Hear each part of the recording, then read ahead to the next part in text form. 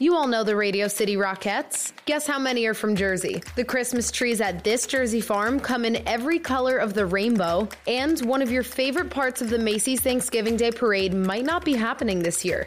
Happy Wednesday, everybody, and happy almost Thanksgiving. I'm Bianca Velasquez from the NJ.com newsroom, and you're listening to Today in NJ on November 27th. Every year, hundreds of women from around the country audition for a spot in the Rockettes' legendary high kick line.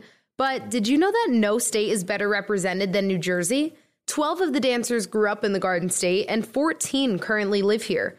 Two sisters from Jersey always had a family tradition to see the Christmas Spectacular starring the Rockettes every year. And now that Miranda and Amarissa are 26 and 21 years old, a few things have changed.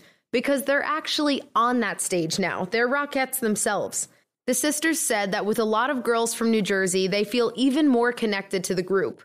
I mean, it's pretty unbelievable that the Rockettes are represented by 3 different countries and 27 states, but the most come from Jersey. The Rockettes' creative director even said it herself. There must be some good, solid dance training in New Jersey, and we agree with her.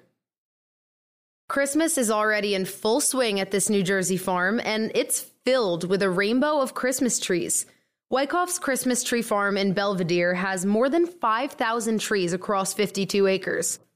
But they're not your standard lush evergreens and shades of green. This farm offers 9 different colors, and apparently they sell out quick. They're some of the brightest colors I've ever seen. Shades of hot pink, eye-popping teals, and electric blues, you name it. And these aren't just plain old Christmas trees, these are award-winning. The Christmas trees at the White House in 2013, those came from this New Jersey farm. And this year they're providing their trees for the vice president too. The farm does have natural green evergreens that you could chop down yourself, but if you're looking for some more color in your life, then their acrylic painted trees are definitely it. To look over this field and, see how vibrant these colorful trees are, looks like a scene straight from Dr. Seuss. So go check them out if you want to spice things up this holiday season. What's the Macy's Thanksgiving Day Parade without the balloons? You might not be seeing any in this year's production. The iconic balloons might have to be scrapped this year if winds get as strong as weather forecasters are predicting.